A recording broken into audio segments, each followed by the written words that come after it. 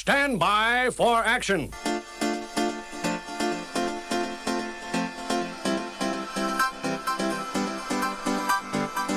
Every show we drop the needle on the tracks that were part of the mixed tapes and mixtapes of my 80s and 90s. Tunes that followed me on the train in the morning, on the way to my adventures on the weekend, and all the times in between. Please join me as I share a track from the record box, what I remember, a little bit of history, and a hell of a lot of nostalgia. I'm Michael, and please join me as we get lost in 12 inches.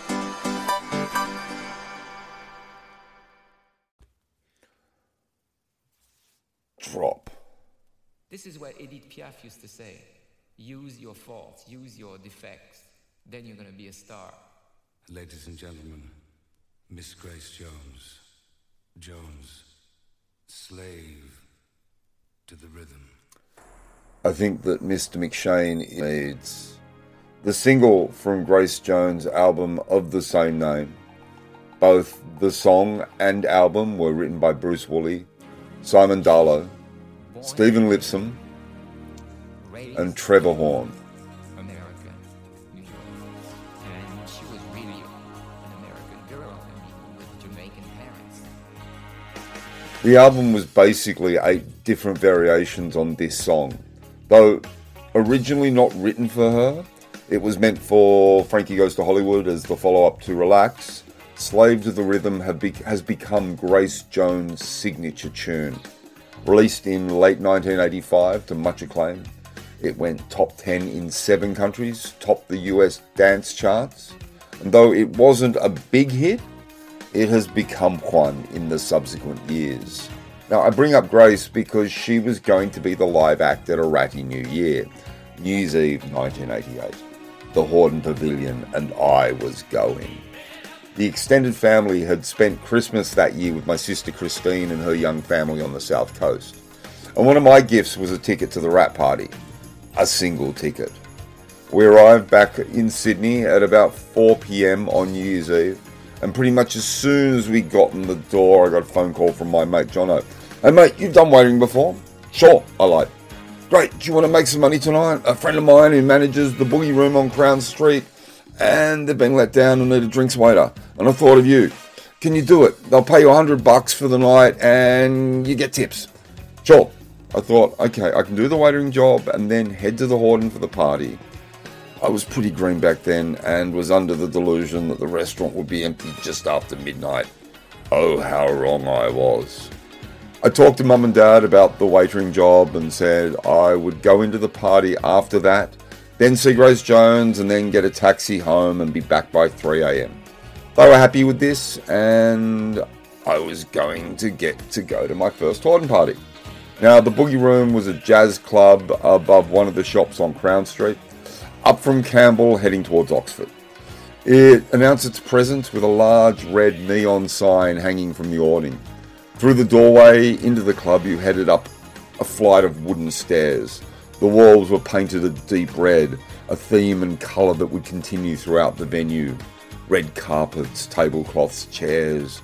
The room could fit in about 20 tables, and a stage and dance floor at one end, and a bar running the length of one wall.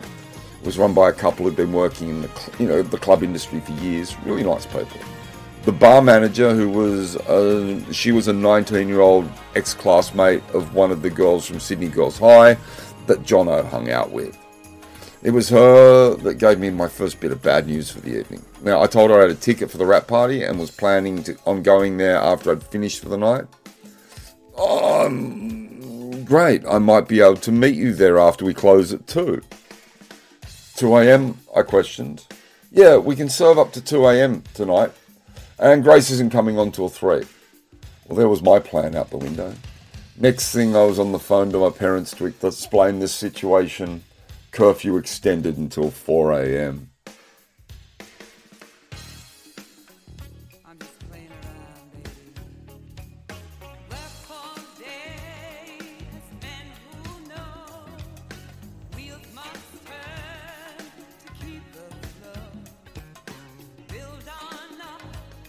Don't break the chain, sparks will fly when the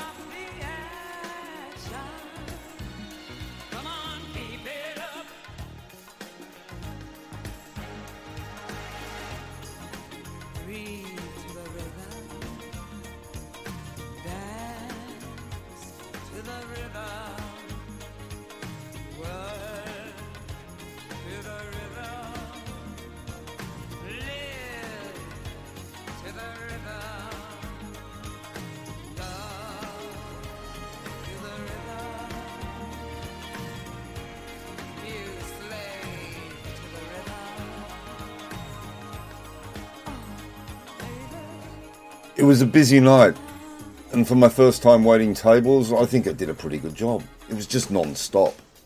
I was watching the clock until we could close at 2. At 1 a.m, the bar manager came up to me to let me know that she was heading to the party, and she'd seen me at the entrance at 2:45. An hour to go. 30 minutes. 15 minutes. 10 minutes. 5. 2 a.m. 2:10, and we were still waiting for people to leave. 2:15, didn't they realise I had somewhere to be? 2:30, the last of the bills were being paid. 2:45, I was out of there, and I power walked the 2 kilometres up to the Horden. She wasn't waiting for me when I got there, so I just headed in. It was a mass of people. The lights, the sounds were not like nothing I'd ever seen before. But I really couldn't enjoy it. I just missed Grace Jones. I was tired. And I was going to be in trouble when I got home. And how was I going to get home? I tracked back from Moore Park to William Street trying to find a taxi. Now, this was changeover on New Year's Day. I spent the next 2 hours waving my arms at any car with a taxi sign on the roof. Eventually, able to flag one down. Making it home to Gordon, I entered the kitchen to find my father sitting there at the kitchen table with a disappointed look on his face. I told him I'd had a shitty night and I was going to bed. We would talk later. So, would this end up on my monthly playlist? Very much so. It's a classic. And now, we're at the end of another episode of Lost in 12 Inches. If you've enjoyed listening to me ramble on, please subscribe on Apple or Spotify. I think you get notified on new episodes, and I'm planning on doing some other stuff soon. I also have a YouTube channel where you can hear this song and others from the series without me ruining them. Check the link below. I've been Michael. Thanks for listening, and as I always say, testicles.